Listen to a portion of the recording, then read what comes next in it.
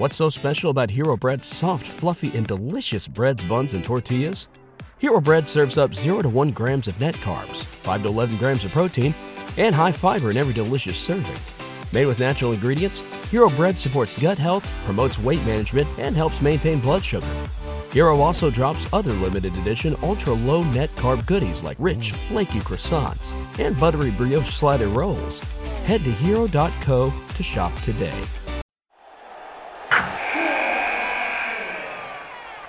Wilson, you sent the game-winning email at the buzzer, avoiding a 4:55 meeting on everyone's calendar. How did you do it? I got a huge assist from Grammarly, an AI writing partner that helped me make my point.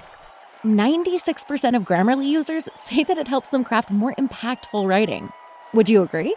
Grammarly helped adjust my tone to navigate tough work conversations. And it works everywhere I write, so I can quickly communicate effectively. Your teammate used Grammarly to summarize an important document, making a 3-pointer. How did he do it? It only took one click. When everyone uses Grammarly, everything just makes sense. You made an incredible slam dunk to end the game. The meeting was canceled, and your team will go home champions. Go to Grammarly.com/podcast to download it for free. That's Grammarly.com/podcast. Easier said, done. Spending some time reconnecting with nature this summer? Here's a camping hack from LL Bean to make your next trip the best yet. When putting together your gear, wrap a piece of duct tape around your water bottle. It's barely noticeable, but if another piece of gear breaks or tears, pull off your tape to make a quick patch or repair. For more camping hacks, visit youtube.com/LLbean. LL Bean. Be an outsider.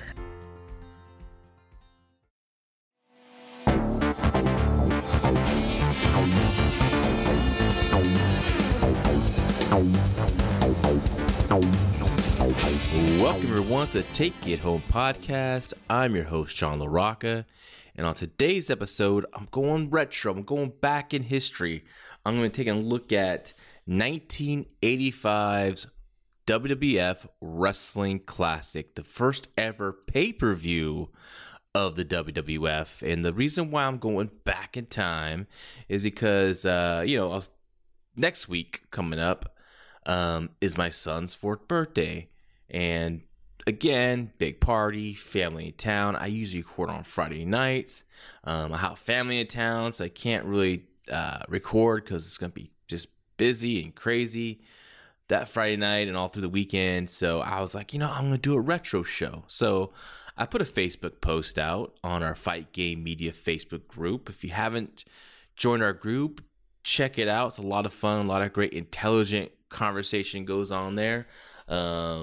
No one blasts people. It's just, there's differences, but it's all, talk through like adults, and it's a really good community. So check out our Facebook group, Fight Game Media Facebook group. So I put it out there like, hey, I'm going to be covering a retro show for the weekend of, the 20th and 21st and 22nd, and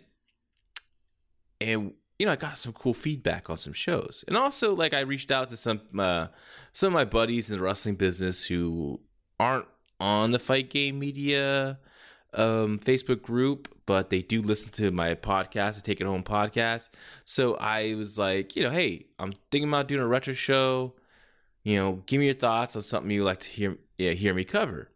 And I got a few ideas, and I got WCW Spring Stampede, and from 1994, the very first one. And I really enjoyed that pay-per-view. And if I had to go back and think of all the pay-per-views WCW put on, I would think that's easily in the top 10, might possibly in the top 5. It was a really well done pay-per-view, and I really liked the idea of covering that show because, there's an interesting history of the transition of 1994 from, I thought in early 94, the first 6 months of 1994, WCW was doing a great job of setting a foundation for a great alternative to the WWF at the time. They were actually getting a little edgier. But, as 1994, one of the big things in 1984 Hulk Hogan signs to WCW. He comes around the summertime, and the whole tone of WCW changes. So I thought that would be a lot of really interesting to go look back at that time in WCW in 1994, before the change happened, before Hogan and friends got there. So I wanted to do that one, but I know some people wanted to hear me talk about this pay-per-view, the Wrestling Classic, and that intrigued me as well, because I think I've only watched this pay-per-view probably once, maybe twice. So it's been a very long time. So I'm like, I'd like to go back and check it out. So on this episode of Take It Home Podcast, as I said earlier, I'm going to be covering the Wrestling Classic for 1985, the first pay-per-view from the WWF. I'm going to talk about the show itself, but I'm also going to talk about how I would have booked it, what I would have done. It's a very interesting show. Some good stuff, some bad stuff, some really cringy stuff that's going to talk about soon here. So let's get right into it. Again, as I mentioned, this is the first ever WWF pay-per-view. A lot of people think WrestleMania 1 was the first one, but that was all on various different closed circuit locations. It was a huge success, and Vince McMahon threw all his eggs in his basket for WrestleMania. And if WrestleMania didn't work out, the wrestling would have looked totally different than what we remember it, as we know it today. Like, I don't know if WWF is even around, right? So, but pay-per-view was starting out, and it's, limited people got it, limited people bought it. It's, and so the WWF decided to try this out, this new media for fans, who can't be in the building, could order it and watch it on their television. This show took place on November 7th, 1985 at the Rosemont Horizon in Rosemont, Illinois. And according to what I saw, all the different sites I was looking at, just kind of do some research on this, it drew 14,000 fans. And it did look a lot of fans. The place looked really good on television. The pay-per-view buy rate was 47,000 buys, but again, this is pay-per-view in its infancy, and it was considered a good success. And then, of course, WrestleMania 2 would be the next one, and that, I think, I want to say 200,000 buys. So, pay-per-view just started really gaining momentum after this. This was a 16-man single elimination tournament. They had one bonus match, which featured Hulk Hogan versus Roddy Piper for the WWF Heavyweight Championship. On this pay-per-view, they also had a giveaway, a Rolls-Royce giveaway, for a lot of fans wrote in what they did, and they get their name in the hat for this Rolls-Royce. So they gave it to a lucky winner. I don't remember. I forgot to write down who the won, so I apologize. But someone won a damn Rolls-Royce. The commentators on the show were Gorilla Monsoon and Jesse Ventura, very classic, late 80s, mid to late 80s WWF commentary team. That's the team I first heard talk in wrestling, and they were that my favorites at the time until I discovered Jim Ross and Bob Caudle from WCW. But yeah, Gorilla Monsoon and Jesse Ventura, when I hear them talk together, it just brings me back, right? Just puts me right back as a kid watching WWF. I do prefer, ultimately, Gorilla Monsoon and Bobby Heenan together, but there's just that Monsoon-Ventura combination, just like I said, just transports me back. They had event hosts, of course, being the first pay-per-view of the WWF. Vince McMahon's going to be on the television, and he was up on a stage with Lord Alfred Hayes and a model named Susan Waitkiss. Now, this is where the cringeworthy stuff goes on here. Throughout the show, they would cut back and forth between, Vince McMahon and Susan Waitkiss and Lord Alfred Hayes, and Susan would, move whoever moved on to the next round, their picture over to the next round. And, it's like I said, it's 1985, so there wasn't all these great graphics and everything that they could show. it was just basically like little pictures of each competitor in the tournament. And one of the pictures of Don Morocco, just like the worst picture anyone could think of him. And they used it. I don't know if that was a rib or not. And also, like, Vince McMahon is on this stage and the board is to the right, but it's not really that clear. It's a really tight shot, so I don't know if they had much room to film here. There's also like this blue wall, but it looks like just a blue tarp. It just looked kind of cheap here. Very funky stuff. And so after each round, they would cut back to them, or there'd be an interview with someone upset about how they lost a match, would show up and cause a stir up there. But at times when they would cut back to Vince, Lord Alfred, and Susan Waitkes, Lord Alfred Hayes would be molesting Susan Waitkes. I mean, he would, at one point, he's just holding her with a smile on his face, and she's totally uncomfortable. It's very awkward. And very disturbing to watch, especially in 2022. I felt it should have been disturbing to watch in 1985, but I guess they thought this was funny comedy, but it really was not. And she was a good sport about everything for the most part. Some of the comments they made towards her, but this one moment where they cut back and Lord is just basically hugging her so tight, basically rubbing his junk up against her junk and just holding her, and with this creepy pedophile uncle look on his face. Like, it was just, it's so bizarre, and I just could not believe what I saw. I don't remember this, so I don't know what version I originally saw, if it was cut out, or I just fast forward these kind of segments, which I usually never did. So it was just disturbing, really disturbing. So that was a cringe of this show. Now, again, a 16-man tournament. I want to talk about the ring real quick. It was not the traditional WWF ring. I'm guessing it's a ring that was at the Rosemont Horizon already that they use for wrestling shows. This is, they had a traveling ring, I think in 1985 they didn't really use traveling rings probably till later. But this ring was an 18 by 18 ring, and it was super bouncy. I mean, I remember my dad used to say, "There's like a trampoline in there." Well, in this case, like, he would be right, because when they bump, you see there's this bouncing up, or when they're bouncing up in the ring, like you can see the whole ring bounce up. It's just really distracting, and really awkward for a WWF event, because I was always used to the bigger ring, the 20 by 20, but they had here the 18 by 18, which I prefer that size of a ring, the look of it.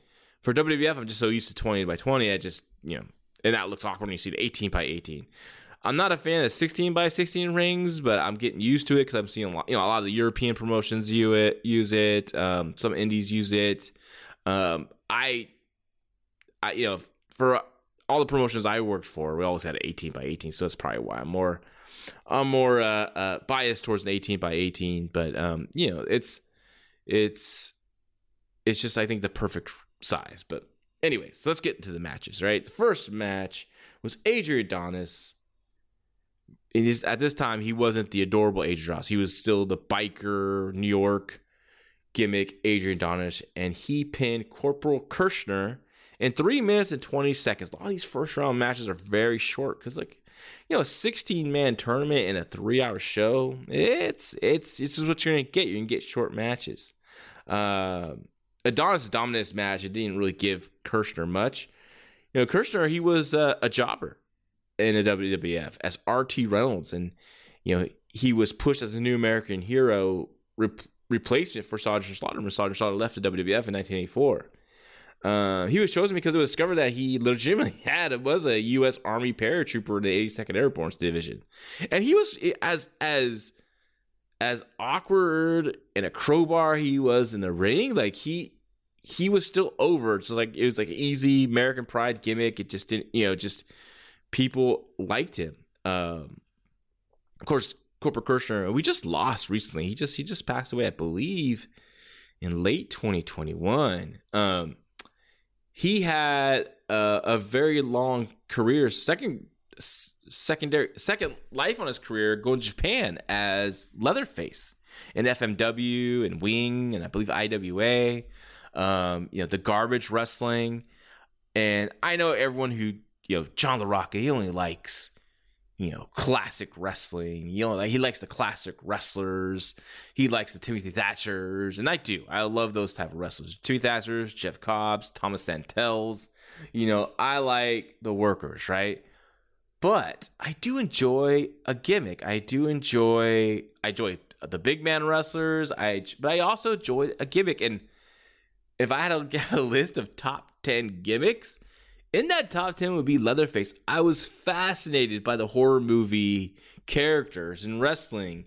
And of all the ones I saw, my favorites were Jason the Terrible and Leatherface. Freddy wasn't into, just you could tell it was this Halloween mask and whatnot. But like Leatherface, I mean, he looked awesome. He's a big dude. Kersher's a big dude. Didn't look big in this WWF, but like in Japan, he looks like just a giant of a man.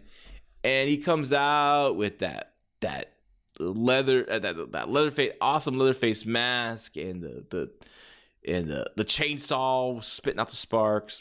Just really cool stuff. So Adonis here won with this unique version of the DDT. Basically, like you're setting a guy in a suplex, so you have the guy's arm over your neck, and you're going to put him up for a suplex. But instead of, do the traditional way where you just, front face like a guy and drop down for a DDT, like I said, he had him in a position as a suplex, and he kicked his left leg out to the side, across his body, and he just dropped Kirshner. It just looks so sweet. I've ever seen a DDT like this again, and what old is new again? I think someone steal this DDT.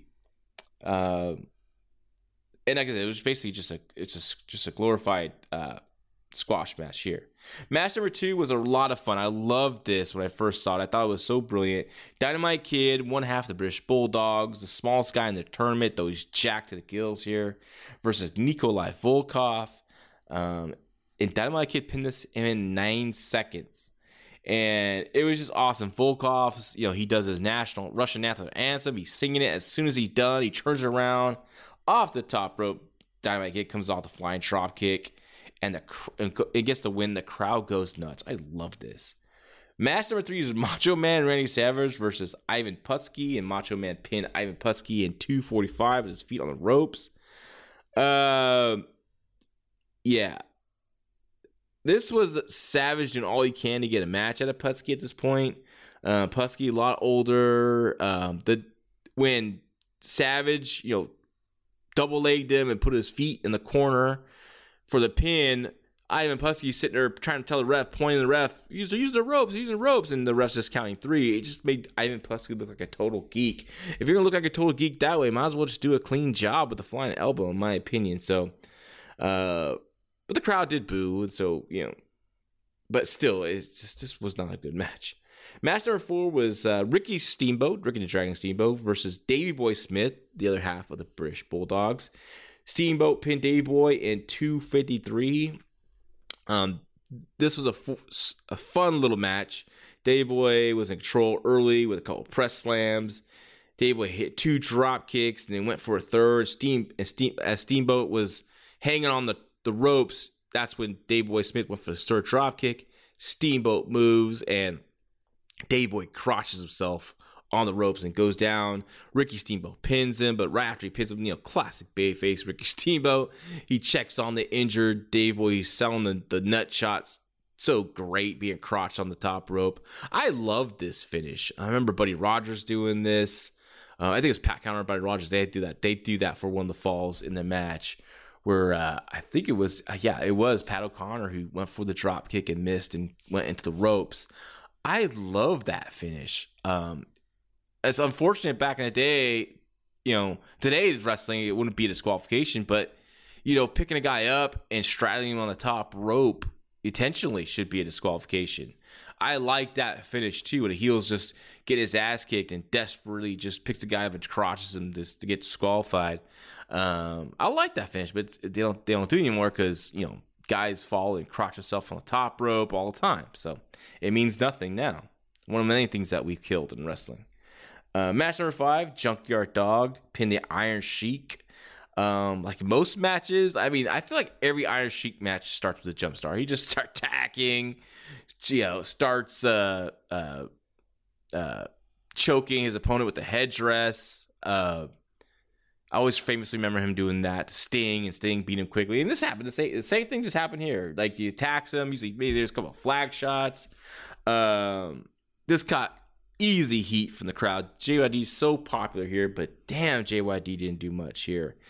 And he just won with a headbutt. It was just kind of like blah. Like, why couldn't it beat the thump? Like, if I'm Vince McMahon, I'm saying, no, you got to go over the thump. Fuck this headbutt thing. I know that's one of your moves, but it's fun to do to set up. But let's give these people in the first round a nice solid win and get the thump.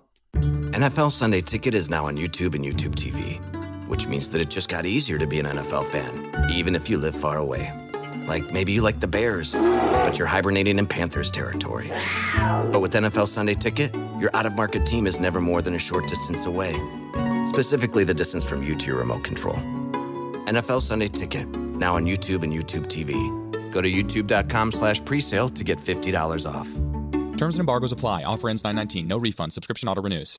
What's up? It's Kaylee Cuoco. When it comes to travel, we all have a happy place. I just went to my happy place. I just went to Maui, and it was truly amazing. Priceline has always been about getting you to your happy place for a happy price, with deals you really can't find anywhere else. Like up to 60% off select hotels in Costa Rica, or 5-star hotels for 2-star prices in Cabo. Go to your happy place for a happy price. Go to your happy price, Priceline.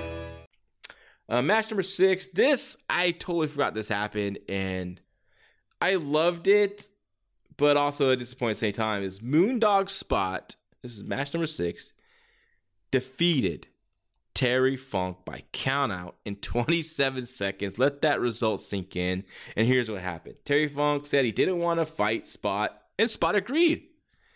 Funk said they would walk out together in a sign of solidarity. As they both left the ring, Funk attacks Spot on the outside, and he's like, go to steal one, right? The refs at this time still putting the count on, and as Terry Funk tries to get back the ring, Spot makes a little comeback, and he gets in the ring and wins by count out. And Funk goes crazy, and it was the fans pop big for it. It was totally upset, and I was shocked by it. But and I was bummed because I'm like, wait, now Terry Funk's out of this tournament. I didn't remember. I thought like I was so happy to see him in this tournament, but really creative finish. Just I wouldn't have done it here. I don't know, but it was really well done. I liked it. Match number 7 was Tito Santana and Don the Rock Morocco. I don't think it's The Rock at this point, but in 4 minutes and 17 seconds. This match is in this opening round being so short. But it felt like a long match because it's 4 minutes long, right? This was a good match, solid wrestling.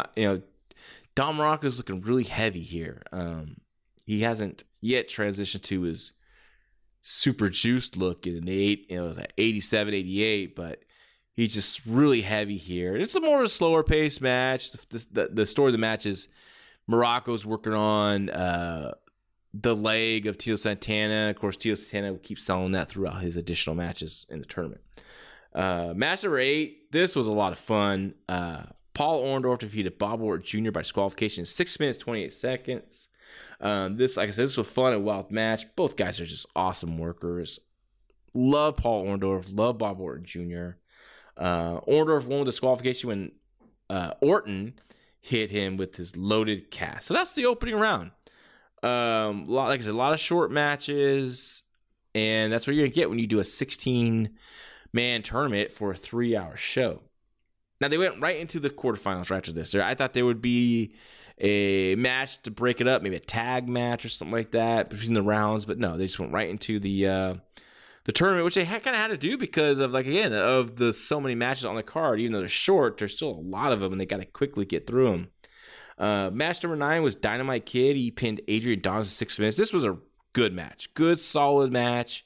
Dynamite won when Jimmy Hart's interference and megaphone backfired on Adonis. When Adonis took the bump, he fell on the megaphone and breaking it in the ring, and I thought that was pretty funny, just the way it all worked out. And there's Jimmy Hart holding the broken megaphone. Match number 10, a preview of what was to come in 1987. Randy Savage pinned Rick Steamboat in 4 minutes. Just right off the bat, you can see these guys. They were given more time. They would have put on something special here. Savage won when he hit Steamboat with brass knuckles. Also known as just tape rolled up. And, nice way to protect Steamboat in his finish and add more heat to Savage as he goes on in this tournament. But, God, I just wish they would have gave me 10. I don't mind the finish. The finish is cool. I don't mind Savage cheating. He's a heel. Cheating to win it gives Steamboat an out here, right?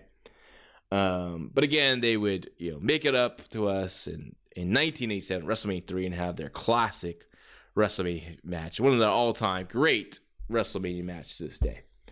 Match number 11 in this tournament, in this quarterfinals round. Junkyard Dog pinned Moondog Spot in 45 seconds. Now, this was completely bizarre. There was no referee. And when Junkyard Dog pinned Spot, he literally counted his own 3 count. I don't know what happened, where the referee was, why he was in the ring. I mean, Vince must have been livid. Gorilla Monsoon tried to cover this up this was great. He said, that even though there was no referee, they allowed it because there's a judge at ringside that saw Spot was finished. So there's a judge at ringside that just give the nod to, yeah, it's okay because this guy was done anyways. Crowd still pumped. They didn't it was so short. I don't even think they even realized what happened until Gorilla Monsoon, because Gorilla Monsoon's always going to call out the referees. And in this one, it was definitely justified. Sometimes he used to kind of irritate me and bury the referees a lot. But this time, where's this referee? Where was he at? Next match, the last match of the quarterfinal round. They did have a referee, thank goodness. Paul Orndorff and Tito Santana battled to a double countout in 8 minutes, thus both eliminating them from the tournament. This was a scientific match between two babyfaces. It was a good solid match. One of the best of the tournament. Santana was, again, selling his lead from the previous match with Don Morocco. Both these guys are just so damn good. I used to, when talking to young babyfaces, a lot of people say, watch Steamboat, watch Ricky Morton. And they should. Definitely should. But I always would recommend Tito Santana. Because, Tito Santana had a long career, and he did some, former Intercontinental title twice, and former WF Tag Team Champion twice. So, but it's been so long that a lot of these young kids don't even know who Tito Santana is barely, right? So, but they know that the name is Steamboat. They know the names of the Rock and Roll Express. They know Ricky Morton just because they're legendary Hall of Fame tag teams. But to me, Tito Santana is a Hall of Fame worker just for being so good in the ring, and he's an amazing performer. And I would tell young babyfaces, watch him, watch how he sells, watch how he fights back. And same with Rick Martello too, as a babyface and a heel. If you're, and Orndorff is just awesome. So they both, it was a babyface match, completely scientific. Of course, things got, tensions flared a little bit, and that's when they started battling on the outside, and they both got counted out, and both men shook hands afterwards. So that was the quarterfinals. Now, next up was the first non-tournament match, and the only non-tournament match on this show, at least on the televised show. I don't know if there was a dark match or anything. It was for the WWF Championship. Hulk Hogan defeated Roddy Piper in 7 minutes by disqualification. This was one of the funnest 7 minutes of action you'll see in wrestling. Both these guys are just, Hogan is on the height of his popularity here. Just people are just going nuts for everything he did. Piper was so hated, this was just a wild match from start to finish. And you know what? It went 7 minutes, and a lot of people will complain the big battle between NWA and WWF time. Like Ric Flair goes 30 to 60 minutes, but in WWF you guys only get 7 minutes of Hogan, but 7 minutes of Hogan is what people wanted, and 7 minutes of Hogan, when they watch 7 minutes of Hogan do his thing, they're satisfied, right? So there's just different territories, different styles. I prefer the NWA style, but I also can appreciate this. And like I said, this is awesome. Just constant action. Piper bumping him all over the place. Piper would do his little sneak shots in there, his little eye pokes, his little straight fingers to the throat. I just love that. I missed the little quick straight fingers to the throat. I missed that. You gotta bring some of this nasty stuff back. It's just everyone's their heat or they think being a heel is just cussing at the audience, and it's just such a lost art being a heel these days. Hogan crashed into the referee who looked like he was 70 years old. I'm guessing maybe he was supposed to referee that Junkyard Dog Moondog spot match. Maybe they're going over the breath bump with him and clued him in, and he totally forgot his assignment. I'm guessing. I don't know. I could be wrong there, but Hogan, 6 foot, 6 or 8, whatever the hell he was, and he's just massive here, just running over this little skinny old referee is just something to see. Bob Orton comes out to help Piper double team Hogan. The referee's down. There's a chair being used. Paul Orndorff made the save. The crowd just went nuts. Like I said, 7 minutes, but God, this was so much fun. I mean, you can just rewind it and watch it again just so quickly. And I highly recommend this match. It's a perfect match to just appreciate how hot these guys were. Crowd at the Rosemont High Rider just going insane from the entrances to the post match. They're just going nuts. Now we're into the semifinals, and there's only one semifinal match because the Junkyard Dog received a bye into the finals because of the double count out between Paul Orndorff and Tito Santana.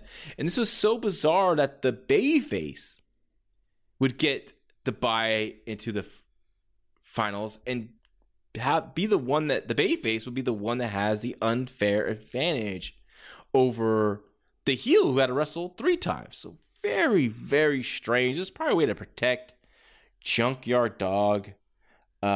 This match is a pretty famous match, especially for the finish. It's Randy Savage versus Dynamite Kid, which is a bit of a dream match for the time. It went 5 minutes on the dot. This was one of those matches that was all over comp tapes when I was tape trading and stuff. It was a fun little match. The finish is famous is because Dynamite hits a superplex, which he's standing on the top rope with Randy Savage. There's a superplex. They take the bump, boom. And as Dynamite goes to roll over to cover Savage for the pin, Savage ends up cradling Dynamite's legs and pinning him. And I remember thinking it was clever before when I didn't know anything about wrestling. But then when I started, really diving into the psychology and learning psychology of wrestling, when I watch this back, it makes no sense. Like, the guy just took a superplex, and so did Dynamite. He flew off the top too as well. So how he has the wherewithal to get a cradle in? I don't know. I thought it just kind of ruined the superplex. Savage did sell, like, holy shit, he sneaked one out, and that was good, but getting the flying elbow, you know what I mean? Like, Dynamite would have been fine with he's a tag guy and on his way to win the tag titles in 1986, so I think it would have been fine if we get a damn 10-minute match here. We got close with an 8-minute match, but geez, this tournament just has no times. Just drive me insane. And loses the finals. this match actually goes 9 minutes. And the surprise of all surprises, the Junkyard Dog. I mean, it shouldn't be surprised he won this tournament because he's very popular at this time. He defeated Randy Savage in the finals by a countout. So Randy Savage came right to the ring selling the superplex by Dynamite. That was great. Savage tried to do the old stall majority of the first part of the match. Got some good heat there, but I really thought JYD looked awful here. He's slow. He looks in decent shape though. He's not like Mid-South 1982 shape, but he looks like a little slimmer, but he's not as like cut like he was in 1982. I mean, he had the bite. He just looked blown up like right away in this match. Savage, when he finally took over the heat on the outside, did a couple of his trademark flying axe sounds before. I just loved that. I thought those were so awesome and so dangerous. Now we got guys climbing up ladders and diving out on chairs and shit. It's fucking nuts. Savage he's doing his best here. Like, he's literally wrestling a wall with JYD. He's not doing much. He's just resting on his charisma here. Like he's just getting by on that, like his popularity. JYD backdrops Savage. Savage always took that great backdrop with the top rope. One of the best backdrops over the top rope. Best bumps over the top rope, in my opinion. Every time he did it was like, oh my God. Like, it just took my breath away because I'm like, oh my God, he's going to die. Like, every time I think he's going to he's going to be done for. But no, he just does it so perfectly. And JYD was by countout. So freaking anticlimactic. And I couldn't understand why they didn't bring back this show. And they had a post match. They had some time, I guess, here. And Mean Gene interviewed JYD, which was the setup because Gene did come out during the finals, so you knew he was going to interview the winner. Jesse Potter actually just jumps up and interrupts JYD, and he's complaining that JYD had an unfair advantage because he received a bye into the finals and Savage had to wrestle 3 times. It's like, and they just kept arguing. That was it. That was the end of the pay-per-view, and it went off the air. So, very strange show. Fun to look back at and see. But this could have been so much better, in my opinion. And so I really started thinking, like, what would I have done? Looking back and reshuffling the cards, how you would book it. It's pretty easy to do, because this has already happened, right? So we just take, but like, it's always fun to kind of do that. I used to love doing that with a lot of shows like Battle Bowl 91. The Starrcade. How would I do a normal Starrcade without the Battle Bowl? Starrcade 89 with the Iron Man tournament. What would have been if it was just a standard, non-tournament show? What would that Starrcade look like? I loved doing that as a kid, and it just always enjoyed that. It was always fun to me. I was just always into the creative process of wrestling. The booking side of it just totally fascinated me, and I just couldn't even believe when I got the opportunity to book. And so much fun. What a great learning experience. So I started thinking, like, okay, this is a tournament show. This is a show I never did that. Never actually went back and said how I would book it. So it was fun to look back and think, what I have done. And here's what I've done. First things first, shorten the tournament field from 16 to 8, because we have an 3-hour pay-per-view. 16 competitors is just too much. That's too many matches for a 3-hour slot, right? I think 8 is good. 8 will give the matches some time. You could tell better stories within the matches to lead to the next match, just like they did with Santana. With his injured leg going to the second round, not 100% versus Paul Orndorff. You can still tell stories like that, like, the repercussions of what happened in the first round leads into the semifinals and the finals. More time to tell those stories within the match. So that's why I would just go 16 to 8. I would add an additional non-tournament matches to the pay-per-view. with only 8 competitor tournament, this allows like an additional match or even 2 more or 3 altogether to be added to pay-per-view. And this show is all singles matches, and I like to break things up with like a tag match in a show like this, and tournaments. When I do shows and tournaments in the past, I would like to break up with some tag matches, just kind of give the fans a different look out there and separate the tournaments from what they're going to see just in the non-tournament matches. Just easy visual for the audience, in my opinion. So this is how I would book it. So the round 1 / quarterfinals, whatever you want to say, they would have 15-minute time limits. In this tournament, in the original tournament, the first round had 10-minute time limits. But I'm giving these matches 15 minutes, the opening round. I like the match with Don Muraco, Tito Santana, so I would have kept that match. The story match would have been the same. It would have been, Tito would hurt his knee, and Muraco would continue to work on it. And, eventually Santana would get the pin, reversing a figure 4 or some type of leg hold inside cradle.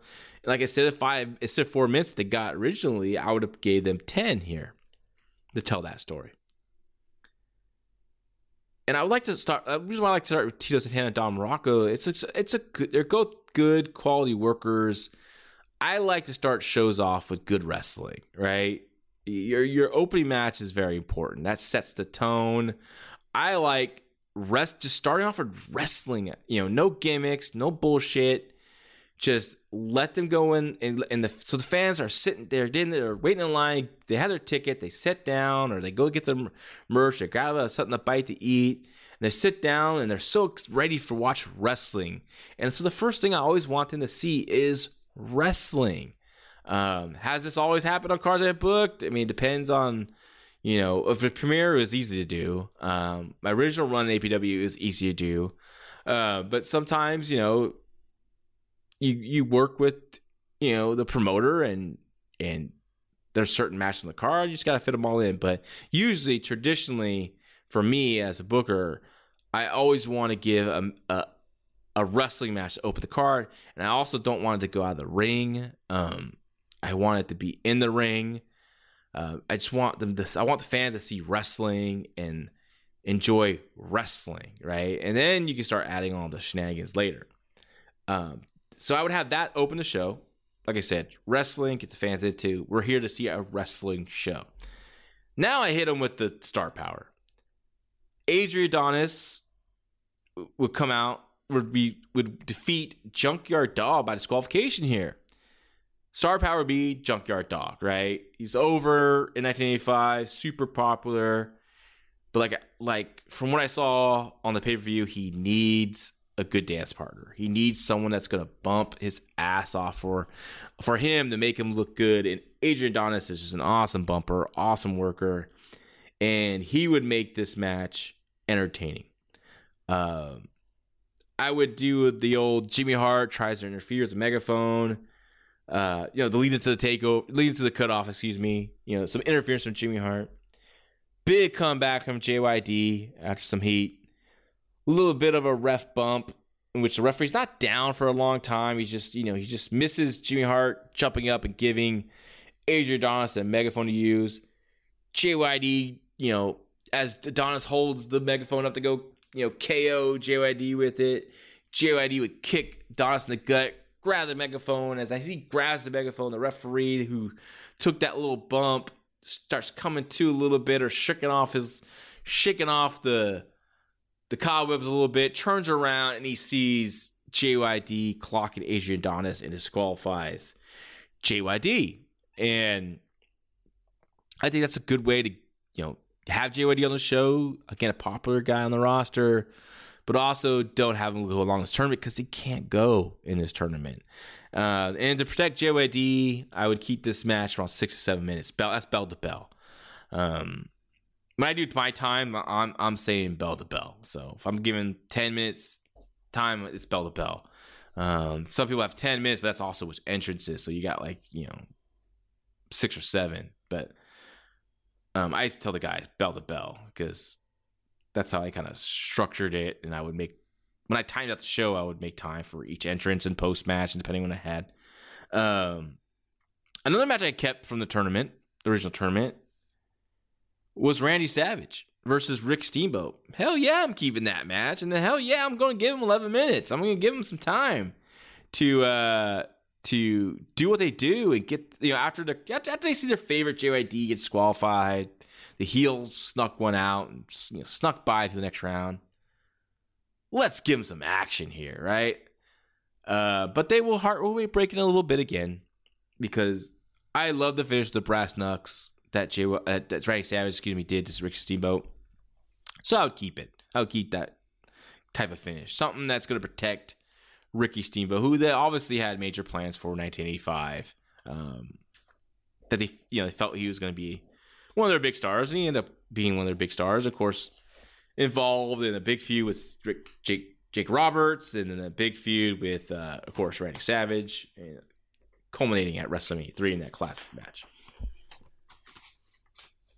And the last match on my first round would be Paul Orndorff and Bob Orton. They would battle to a double count out.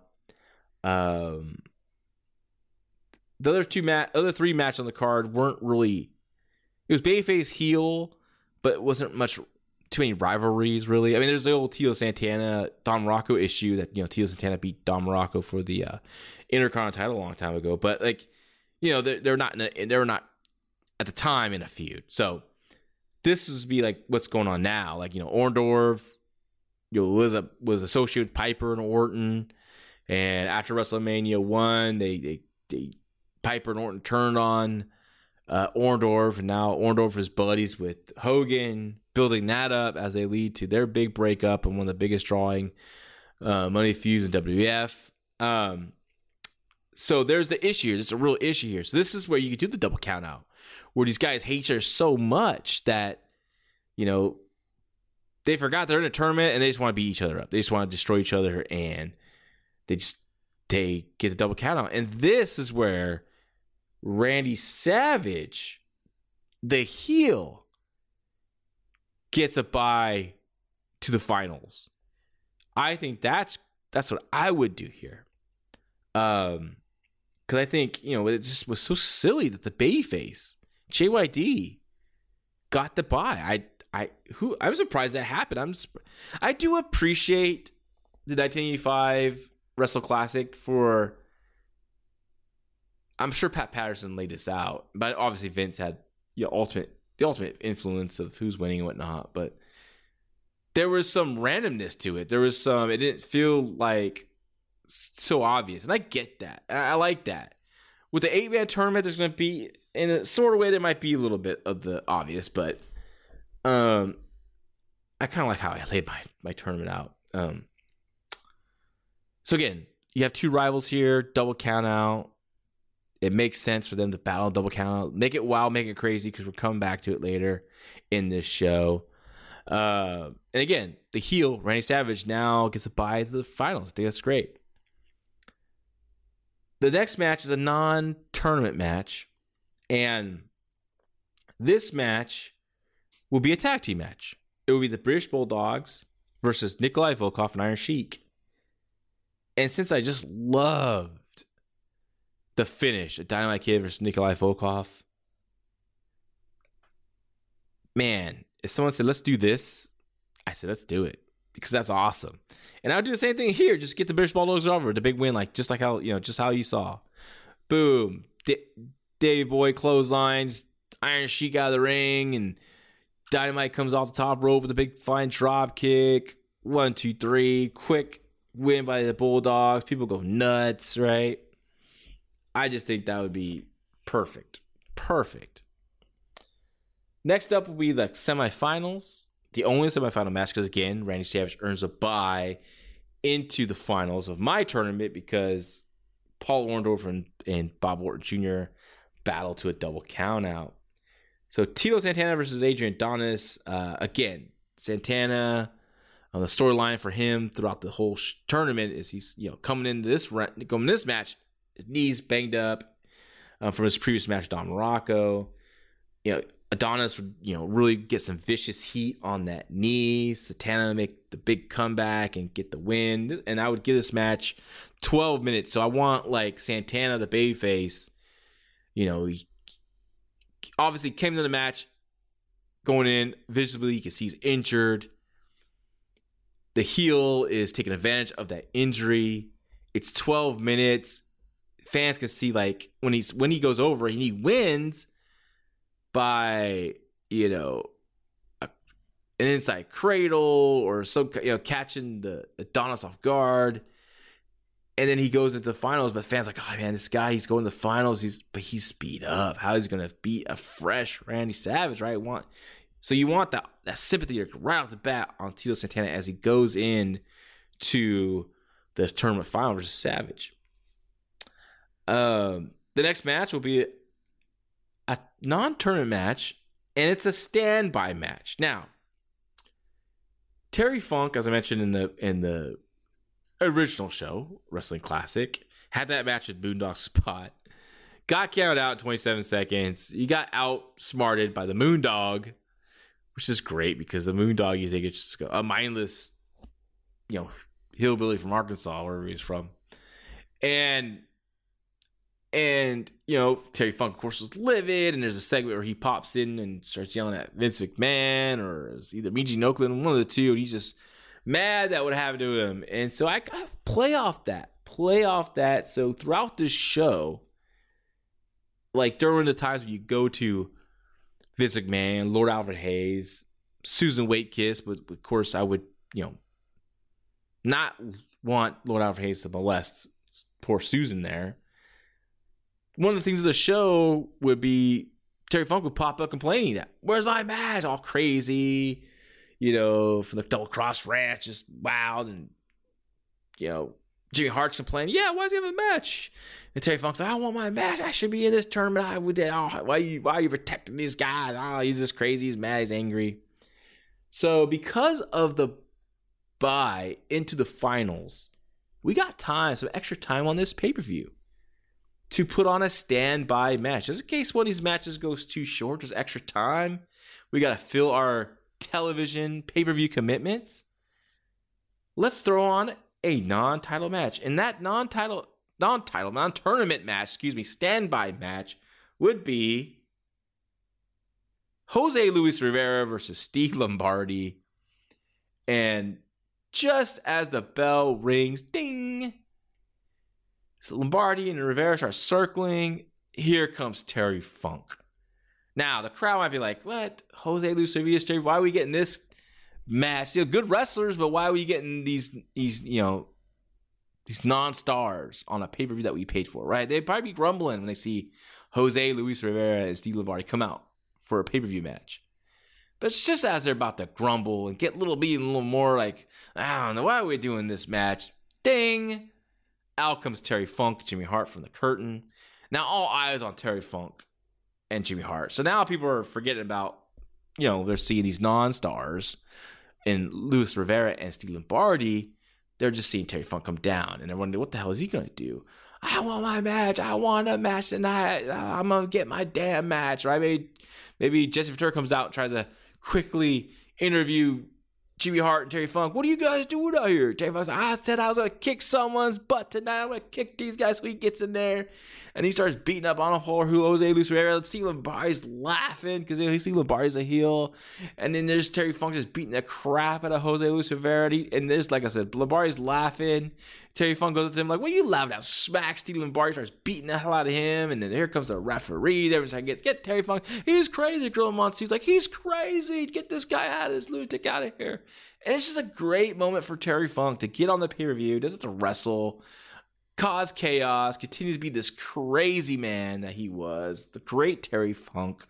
So that's how I would do to kind of break up some of the between tournament matches. It's not a match, it's just a fun, crazy, wild moment, right, on the pay-per-view. An unexpected moment. And then we go right to our last non-tournament match for the WWF Championship. And, of course, I would do Roddy Piper versus Hulk Hogan for the title, right? And I'm sure this match is what they did on the pay-per-view originally, was the same match they would have, and I'm okay with it because it was freaking so much fun and awesome.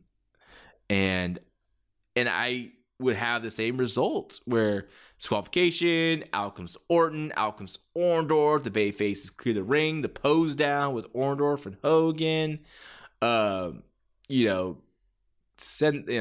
People won't care about the disqualification. They just want to see Hogan just send the bad guy away, right? And so that's what I would do. I thought that, like I said, I loved that match on the Classic. They always had good matches, these guys. Well, not in WCW. There was that was some dark times.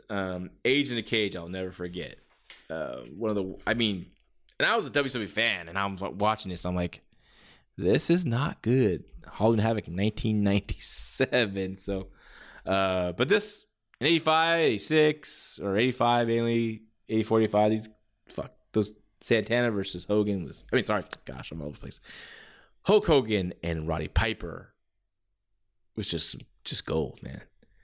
The finals, Randy Savage versus Tito Santana. Randy Savage would win the Wrestling Classic by pinning Tito Santana, who, by the way, is at this time, the Intercontinental Champion. So you have Savage pinning Tito Santana, the Intercontinental Champion, to win the tournament, to continue his rise, and also because this happened November 7th, the title change with Santana and Savage for the Intercontinental happened in February. So you're setting up this, you're setting up that for the future. So you just accomplished a lot of goals. And of course, Savage and Tito Santana's protected here because he, again, was working through a knee injury throughout this whole tournament. Wrestled 3 times in this tournament. And this match, didn't have to go too long. I could, a good 15 minutes, but definitely had to feel like a main event match, right? And Santana, like, he's awesome. Savage is awesome. They would have a killer match. 15 minutes would be perfect for this. And by crook, Savage wins it. Maybe the knee gives out as Santana's making his comeback. Maybe he goes for the flying burrito. Maybe he hits it, but he maybe just kind of goes for the figure 4. Maybe Savage kicks him in the leg. Savage clotheslines him. Maybe he finished on the top rope with it. Oh, you could do a lot of different things. But at the end of the day, Santana, even if he did the flying elbow on top rope, Santana will still be protected because, in my opinion, the fans would recognize that, dude, this guy wasn't upset. If it was Savage versus 100% Tito Santana, one of our favorites, it would be a different story. So that's how I would have booked the Wrestling Classic in 1985. I hope you guys like that. I thought that was a lot of fun to kind of look back at this tournament and also rebook it, how I would book it. So I had a good time doing that. Next week, because like I said, I really like the idea of covering WCW Spring Stampede 1984, that time period. I decided to do 2 retro shows in a row, and so that's why I really want to get this one in, Wrestling Classic 1985. But next week, I'm going to look at WCW Spring Stampede, look at the matches on that pay-per-view, my thoughts on WCW at that time. I was a big WCW fan. As a fan, what I felt about the promotion at that time, how Hulk Hogan changed things for WCW in many ways for good, money-wise, but like how it affected the quality of the wrestling, how it changed that. We're going to go into that. Because 94 is a special time for me. I loved 1994 WCW. I loved it. But I mainly really loved January to July 1st. Actually, and what was still good was the summer into the Halloween Havoc retirement versus the title match, Flair and Hogan cage match. And once that ended, it was a quick fall off a cliff. I mean, Brutus Beefcake is now the challenger for Hogan, turns on him, or Brother Brudai. He butchered a friendship, as Bobby Heenan would say, and he'd be called the Butcher. I mean, if you had told me in 1988 that in the future a Starrcade main event would be Hulk Hogan versus the Butcher, I would say you're nuts. But it happened, and it was ugly. It was one of the worst Starrcade main events in the history of that great show, legendary, the Granddaddy of them all. They went out there and stunk it up for, I think, 14 minutes of slow, boring action.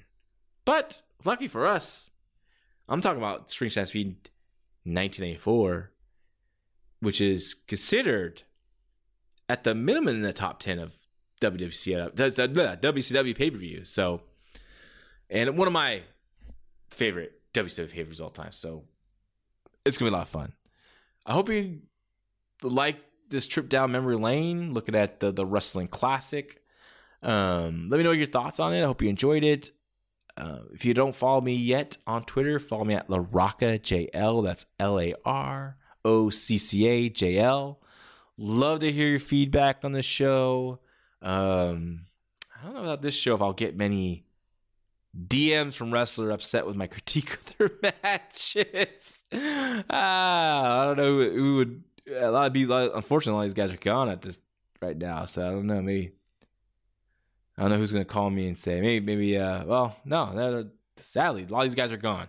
So, but hey, I love the feedback, the good, the bad, the ugly. Go ahead and send it my way on Twitter. I'd love to talk to you about this. And is there any more like after I cover Spring Stampede, like any other retro shows you want me to see? I would love to come back and do these shows, in between as I cover, the indies around the United States and overseas. So I think I'm going to kind of continue that. So I hope you enjoyed it, and I hope you all have a great weekend. Be safe. Take care.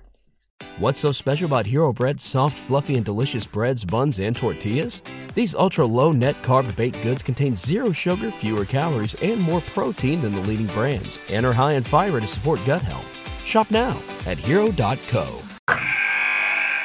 Wilson, you sent the game-winning email at the buzzer, avoiding a 4:55 meeting on everyone's calendar. How did you do it? I got a huge assist from Grammarly, an AI writing partner that helped me make my point. And it works everywhere I write.